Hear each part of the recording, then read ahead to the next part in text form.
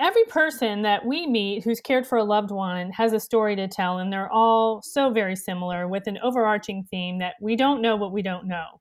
So what we really want families to do is see the journey in front of them so that they can anticipate and plan ahead rather than be in this constant state of firefighting mode. There's no way around it. Caring for a loved one with dementia is not for the faint of heart. We don't know what we don't know, and often families focus so much on the person with dementia that they forget to keep their eyes on the family member managing care, which can be catastrophic. In this podcast, we'll help you become more proactive and remind you to focus on yourself. We will share challenges and wins and guidance from professionals at every step in the journey of caring for a loved one with Alzheimer's and other dementias. Welcome to the Eye on the Caregiver podcast. We are so glad to have Nicole McMonigle Knight with us today. Nicole is the founder of Dementia Care Connections and has spent the last 20 years in healthcare, primarily in the field of aging. Welcome, Nicole. Thank you so much for having me today. I'm glad to be here. So, Nicole, we know that Dementia Care Connections offers support services to family caregivers and care professionals to maintain and improve quality of life for their loved ones living with dementia. Today, what we really want to focus on is cognitive assessments, and in particular, the BCAT test system that you use. Michelle, did our dad go? We never did a BCAT or anything like that. I know that mom did something with dad very, very early on, but it wasn't BCAT, was it? I don't think it was, and it was also done at the neurologist as part of the diagnostic testing that was done. Gotcha. So, Nicole, can you give us a brief overview of the BCAT test system and other assessments you use? Absolutely. So the BCAT test system is part of the BCAT approach. It was developed actually from Dr. Mansbach in Maryland many years ago. And as part of the test system itself, it's looking at different tools to cognitively assess. So when we talk about cognitive assessments, it's looking at the big picture. What's going on with anxiety and depression, what's going on with executive functioning, memory, judgment, and practical judgment, and seeing where the challenges or impairments are to the brain. We utilize that with a lot of our clients, and it's helpful as a tool to not only just get a sense of what's going on in the brain, but also as a way to help see how we can engage their loved one when we're doing our engagement visits. So, Nicole, we find, and I'm be very interested in your thoughts on this too, there continues to be a lot of misunderstanding around the early signs of cognitive impairment. And what I mean by that is so many think that it's just a normal part of aging. And for that reason, we find that families don't always seek a diagnosis early in the process. It usually comes much later when they're in crisis and they finally, seek that diagnosis. So how can cognitive assessments be used as an important tool, and why would that be important to families? Well, it's interesting you say that about a lot of times families waiting to seek a diagnosis. It's really putting the reality right in front of them. We also don't really know what's going on in the brain. Is it being affected by other systems as well? So when we look at cognitive assessments, it is an important tool. We obviously want families to consider getting a full workup first to make sure that there's not something going on metabolically and ruling everything else out. But when you look at a cognitive assessment, it helps create a good baseline of where things are today. And when I say today, it's really that snapshot of time. Because I can take the same cognitive assessment tomorrow and maybe the score is slightly different. So it's giving us really a brief snapshot of what's going on today. We can use these assessments to kind of build the picture, paint the picture of what's going on in the brain and take that to the physician so they can try to rule everything else out. I do get a lot of families that are very nervous about it. They're very nervous about having their loved one go to the doctor to get everything else ruled out. It's a very scary conversation for them. And this is a nice, gentle way to just look and see, let's see what's going on with our brain right now, and in a very non-threatening atmosphere. So why do you think that they are nervous about going to the doctor? I mean, what's the feedback you've gotten from them? I think there's a stigma attached to it when it's involving the brain. So if there's something wrong with our heart or our knee or any other part of our body, people aren't hesitant about going to the doctor. But there's some reason about the brain that just changes things. I think it changes what's going to happen in the future. There's so many unknowns. And so families are a little bit also hesitant about having those conversations. If you have something wrong with your heart, you wouldn't jump to look at any type of treatment. But when you talk about the brain, there's just this different entity attached to it. And people have a hard time really grasping that. Something wrong with the brain. Okay, there's something wrong with the brain. Let's work to try to improve it and at least improve quality of life. Well, I think it's definitely true in society today. We're getting better, but have a long way to go in all aspects of brain, even, mental illness and things like that. I think that ultimately, people kind of put their head in the sand a little bit, that having your brain affected just seems so affecting that maybe they just don't want to deal with it. I think so. There's that term called prognostication. I learned about it several years ago. Not everybody wants to know what's going to happen to them. I do. I always want to know. But I'm very different. If there's something going on, there's oftentimes people don't want to know what's going to be happening next and don't want to know what that finality part of it. From my understanding, the BCAT assessment looks at more than just memory. Is that right? That's correct. It looks at the multifactorial approach. So it's looking at executive functioning. We're also looking at cognition, attention span as well, working memory. There's multiple aspects to it. So you talk about it measures all these different things. Why is that important? Right? Like, so if you're talking to a family about BCAT, why is it important to look at executive function as well as memory and all these other areas? So I think it's important to understand first what is executive functioning. I mean, executive functioning, it refers to a set of skills. So the skills are talking about planning ahead, meeting goals, self-control, different aspects to there. So being able to drive takes a lot of executive functioning. It's being able to go from one step to another step to another step, stop what you're doing to move on to the other step. So when we look at multi-step approaches, which is pretty much everything we do in our lives, to brushing our teeth, eating breakfast, to getting dressed, to driving, to even more complex things like flying an airplane. I mean, there's all these different things that your executive functioning is doing. So it's important to understand what's going on there and where things are with your executive functioning. Because as we find out, if there's an impairment in executive functioning, it's essentially showing the cascade for what's to come and where the challenges are going to be in everyday life.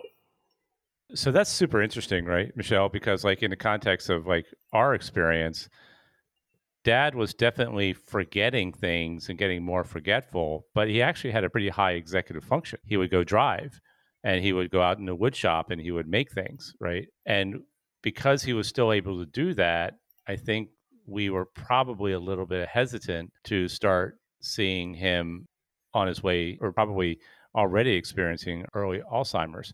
So that's a really interesting point.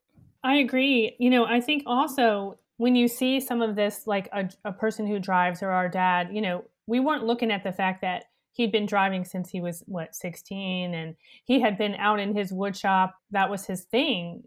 Muscle cell memory, and that also comes into play. But what we started to see was, yes, he could drive his car that he always drove, but if the keys were, he couldn't find the keys to his car, he would not take my mom's car because he did not have that ability to put all the pieces together. He just did it out of like muscle cell memory. He would get in the car, he knew exactly how to work that automobile, but he didn't know how to adjust mirrors and do all the things. He just got in and did what he always did, right? One of the things I find that's interesting is families say to me all the time, well, they're just getting in their car. They know how to drive. They can drive down the street to go to Giant or whatever grocery store their choice is, and they're fine. They know how to get their way back. And I said, well, what if there's a roadblock that day or a detour? Could they find their way back then? Or just because, like you said, if you can drive your own car, then you go into a situation where there's a stick shift. If I were put in a situation right now with a stick shift, it's going to take me a little bit of time to rework to figure out how to operate from one step to another and do it all in sync to keep going. Your reflexes change especially as the brain's changing here too. So that also takes into play.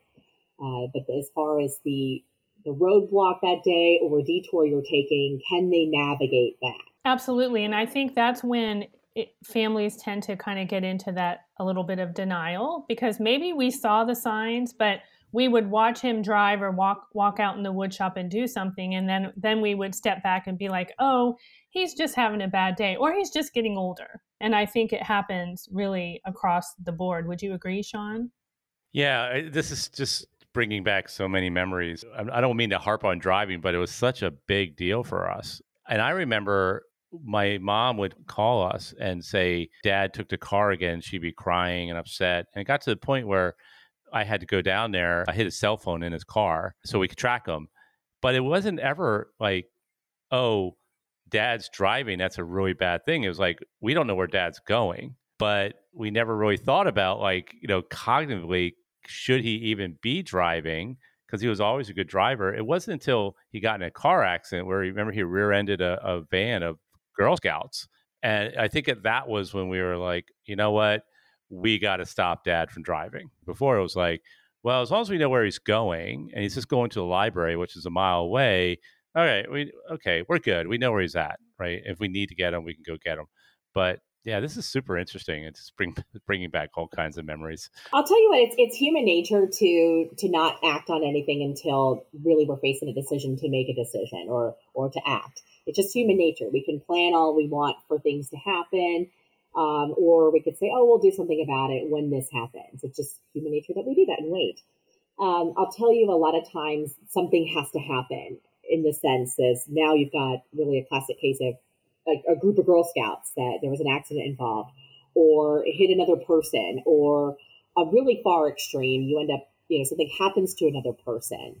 There's many times I've run across in my career where they didn't know where their loved one was for a long time until they get the traffic tickets from running red lights all throughout the city, throughout the day, get those weeks later that they can really pinpoint and map. So driving, I find, is one of the most difficult conversations to have. I find that it's a lack of independence that you're taking away from them, from a grown adult, and there's so many different factors in that own conversation as well, which I like about the BCAT, because there also is a part to it that's a driver assessment. It's a self-driver assessment part that I like to use a lot with families, or I usually ask the person who's living with a memory impairing disease or suspected memory impairing disease. And then I also ask the family on their own to go through to see and then match them and see how they compare. It's really interesting. I think that this is another issue that happens when you're like long distance adult children.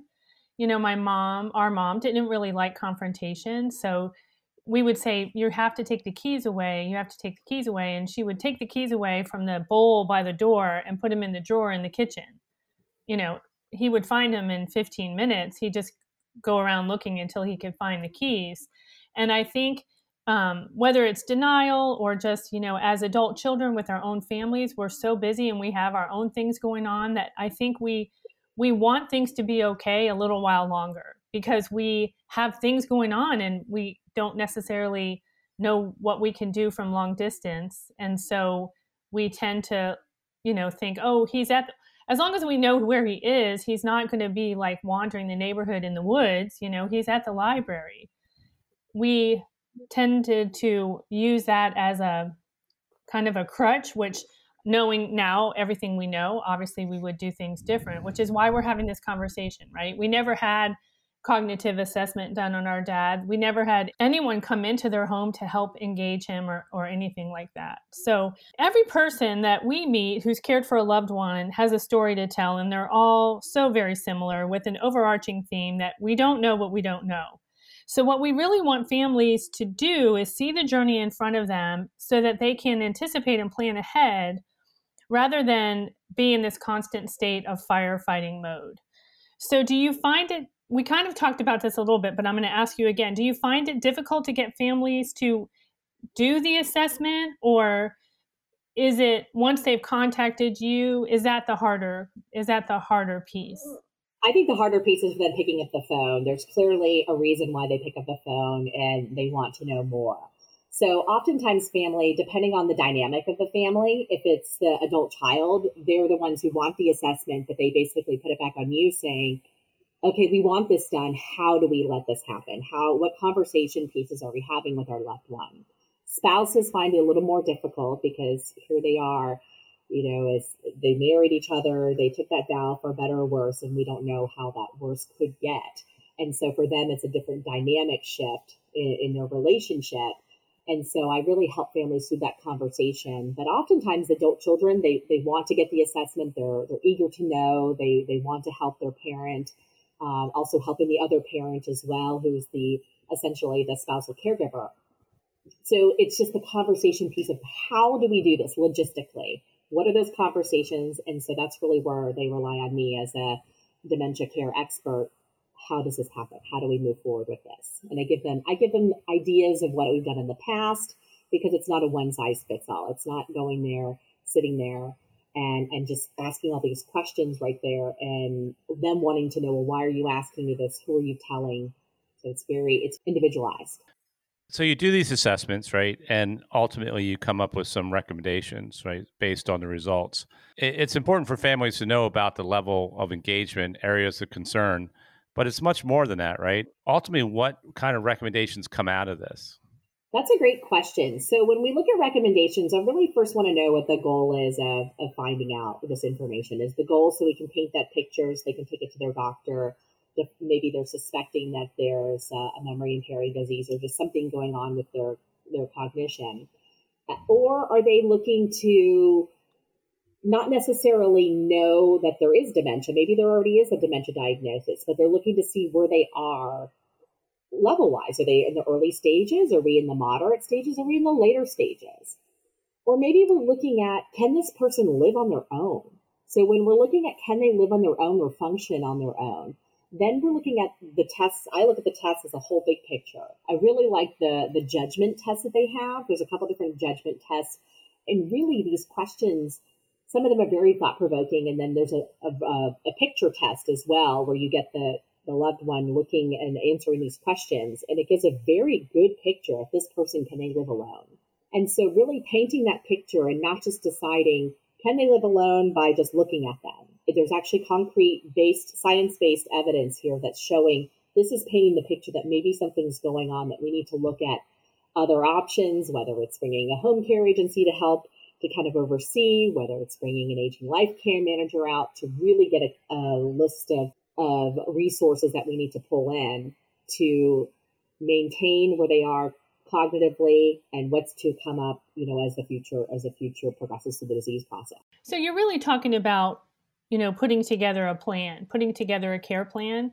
And this is another thing, like we talk about this so often, it's a little embarrassing sometimes about the things that we didn't know, like coming up with a care plan with a care manager was not something we ever did until our dad was moved into memory care. And we sat at the table and we did piles of paperwork talking about our dad, where he was in the process, what his background was, what our family background was, that his mother also had Alzheimer's. We talked about all that. But as far as putting a plan together, that plan was for how his level of care was going to take place within the memory care, right? We didn't really ever think that we could have been doing this while he was living at home and engage early on. So, one thing that I really want families to hear from our conversation is that planning for care, it's never too soon to plan for care. Talking with someone like yourself or taking part in this kind of assessment allows families, whether they're really early in the stage, maybe they haven't gotten a diagnosis, maybe they have, but they can really begin to plan for what it's going to look like short-term and long-term. And I wonder, when you do these assessments, when you're working with a family at Dementia Care Connections, do you repeat this assessment? Is it a one-time thing, or do you go in and repeat and kind of get a new snapshot? Yes, actually we do. So I have some families I've worked with for a number of years, I'm talking 2 or 3 years at a time, and really they're working with other professionals, whether they're working with a functional medicine doctor who sees them every 6 months. And so I'm repeating part of the test over at certain intervals, depending on what's going on and how we're using the results to really paint that picture. I'll give you, for instance, I have a client that was working with a functional medicine doctor, seeing them on a routine basis every 3 to 6 months to see. So we would repeat the BCAT test every couple months. So as they go to their doctor's appointments, they can see and show them this is how my scores are changing or how they're maintaining and stabilizing. So is it the engagement that we're doing on a regular basis, the socialization? Is it part of their diet? Maybe they're using the Bredesen protocol. Yeah. What is it? And if it's all just staying the same and things are maintaining at a good baseline, it could be all of those things that they're doing. So at least they have an idea and some concrete numbers that are being associated when they go to their physician's office to go to their appointment. So I do have some people that do that, and we repeat. It's also a sense for them too to just see where they are. How has judgment changed, so we can get an idea of where things are headed. If they've scored very high in the beginning and now a couple of years later, we are looking at changes where we think that we're looking at a memory care situation or moving into an assisted living situation.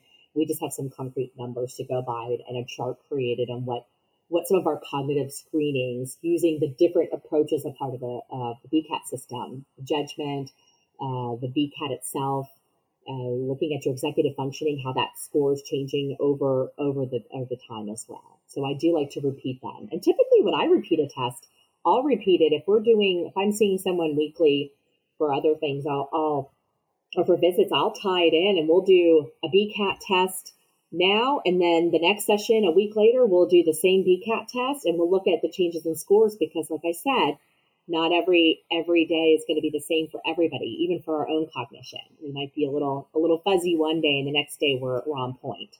I really wish that that we knew to kind of engage early. We didn't, I don't know why we didn't look. And that's another puzzling thing. You have like a family and everyone's like highly educated and inquisitive. Sean and I in particular, like very curious, and we would look up the symptoms, right? So if he was having a specific thing or his behavior started to get a little combative, we might go down that rabbit hole and kind of look. But we and I don't mean to speak just for myself, but we didn't really like think that there was ways that we could be engaging him and things that we could be doing to help enhance his quality of life. We were just worried that he was safe and that my mom could deal. Does that make sense? It does make sense. I think one of the things too that we've really seen, the socialization aspect. You think about socialization as a quality of life measure too. I think the pandemic really brought that full front. No one really thought about, okay, we're engaging them cognitively, whether it's through cognitive exercises or memory exercises or just the act of socialization itself. No one really thought about that until the pandemic as a key, until we saw that people were self-isolating. So when you talk about, engaging in other aspects besides just keeping safe and keeping them fed and keeping them warm, there are the socialization aspects too of it that are just as important. And many people don't think about that. It's just not something that we tend to think about. Yeah, I think you bring up a great point on that, right? I mean, again, going back to our grandmother went through this too, and we were actually on a podcast last week, and I mentioned, I remember going with my dad to New York and seeing my grandmother, and we walked in her apartment in the Bronx, and it's the middle of the day, all the shades were drawn, it was pitch dark, and she was just sitting there, and it's just I still have that memory burned in my head, and so piggybacking on what Michelle said, and one of the things that I say this on every podcast, and I don't mean to keep repeating myself, but there's so many things that we wish we would have known, right, when we went through this, and all these conversations we had just bring back so many memories. We're like, oh gosh, like our parents were isolated down there. They used to be very social people, right, and then they became less and less social, and to the point where they were completely isolated, just her, my mom, and my dad. And that was one of the things that when we started talking to them, it's like, you're 3 hours away from your closest children, can't stay here, right? You either have to come to Virginia or you have to come to Texas, but you can't stay here. But if we would known about these tests and understanding kind of your point of socialization, we could have planned out all kinds of activities to keep him engaged down there, and maybe even slow down his progress a little bit, right? Because he would have been, more mentally engaged and talking to other people. And Tools like assessments that allow professionals like yourself to educate families on how to engage with their loved ones, are so important. And I just wish we had known about it back then. It's hard. I mean, I tend to look at how we cared for my own mother through her journey and her cognitive impairment as well. And the same thing. You're in it. I'm in the field. I do it all the time. But there's always something you go, man, I wish I would have thought of that at the time. I think it's just human nature for ourselves. It's almost like we beat ourselves up just a little bit. But here's the thing: we did the best we could with the information we had and the situation we were in at the time. And so that's the way I keep going and thinking, okay, the things I would have done, maybe I can help the next family, and thinking about that ahead of time and having a little foresight to think of it ahead of time. Which is really why we have all of these conversations. Exactly. This is why we do it, right? Because everything we learn every time, and every time we're like, oh, if we would have known this, we would have known that, and now people can, right? Because we have access to these conversations. Yeah, absolutely. So, Nicole, your business, Dementia Care Connections, has offices in Kansas and the greater DC area, but you also offer other services for families across the country that you can do virtually, do you not? I do. So we can do consultations by Zoom. I think one of the things that the pandemic did bring to us is the opportunity to realize that people can do video conferences. It seemed like such a far-fetched idea if we think about prior to the pandemic. So the long-distance caregiving, that aspect, to have families that really just want to run situations by me. Some want to think about non-pharmacological approaches to maintaining their quality of life, or also to look at a behavior or an unmet need, is the way I put it, an unmet need, and how can we move past this unmet need that we're challenged with all the time, not using traditional medications, so just using non-pharmacological approaches. So I get a lot of scenario questions where families call and want virtual consultations. They also just want to know about the disease. So they want a one-on-one person to help educate them on why things are happening to their loved one in their brain, and why are they acting like this, and why is the response this, and how can I change my communication with my loved one. So with the sense with families, I do a lot of long distance caregiving in that sense, if they're not living there, and helping them, or just a lot of consultations. I also do video activity visits. So that's typically for those that are in the earlier stages. It's got to be someone who can do a one-on-one session. But I have clients where I do art history discussions once a week, as that's our cognitive engagement session. And it's really exciting. And I get to pick the topic each time, and we go and have a conversation and tie in some reminiscence and some learning, some new information. So activity visits, as I put it, it's so much more than that. It's really a discussion and an engagement session one-on-one. So the virtual platforms have been really great for that, and just showing that we can do that with those that are living with a cognitive impairment or dementia. You mentioned for the family. So I also work with a lot of professional groups, training home care agencies and training other entities that are in the industry, because a lot of people, as we know, they're great at keeping their clients safe and warm and fed, but the engagement piece is really lacking. So I put together a lot of programs where I'm working with them one-on-one, or working on them in group sessions for being a dementia training coach. That I really think the greatest silver lining that came out of the pandemic was the ability to do things virtually, because that's another thing. 10 years ago, our dad passed away 10 years ago. And at that time, we weren't video conferencing, and we weren't doing things like this, but you now can engage with adult children and family that's out of town, especially if you're local, right? Because you can kind of report back to the family, and they kind of feel like they have boots on the ground, even though they may be far away, which is, one of the great things that came out of the pandemic for sure. I agree with you. I'm not in the Washington, D.C. area. I'm in Kansas, but I have my team that's in the Washington, D.C. area that essentially they're the ones doing the daily visits. And then as families want consultations, we're meeting together in a virtual space from all over the country, and sometimes even internationally. And it's a great way for us to all, just like we are, when we do video Zoom sessions, all looking at each other and being able to feel like we're just in a conference room together, really talking about this. How are we going to navigate this journey together? The last few years have been a struggle, but it's opened up so many opportunities to do things. I mean, our whole foundation kind of strategy changed during the pandemic, and I think it's a much more sound approach to what we're doing.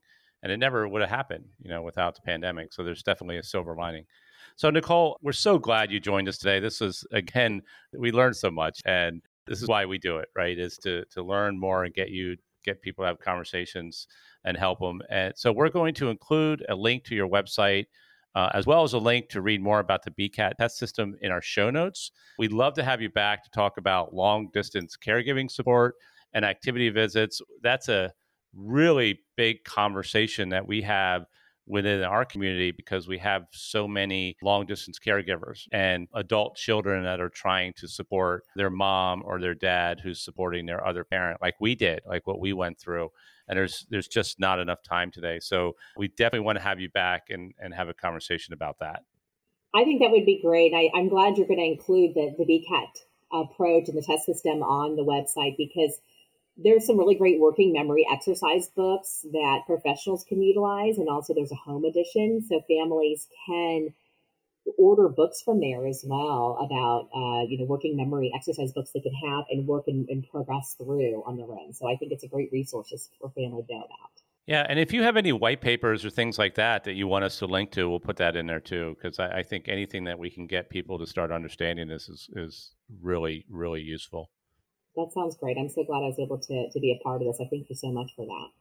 Absolutely. So again, thank you so much for your time today. We encourage our listeners to share this podcast with friends or families who may benefit from hearing about cognitive assessments or any of the other topics. And if you haven't subscribed to Eye on the Caregiver podcast, please do and send us a review. That can really be helpful to us too. Nicole, again, Sean and I both thank you so much for joining us, and we can't wait to get this episode out and to talk to you again. Thanks for having me. Thanks, Nicole. Take care. Thanks for listening. For more resources and information, visit windwardfoundation.org.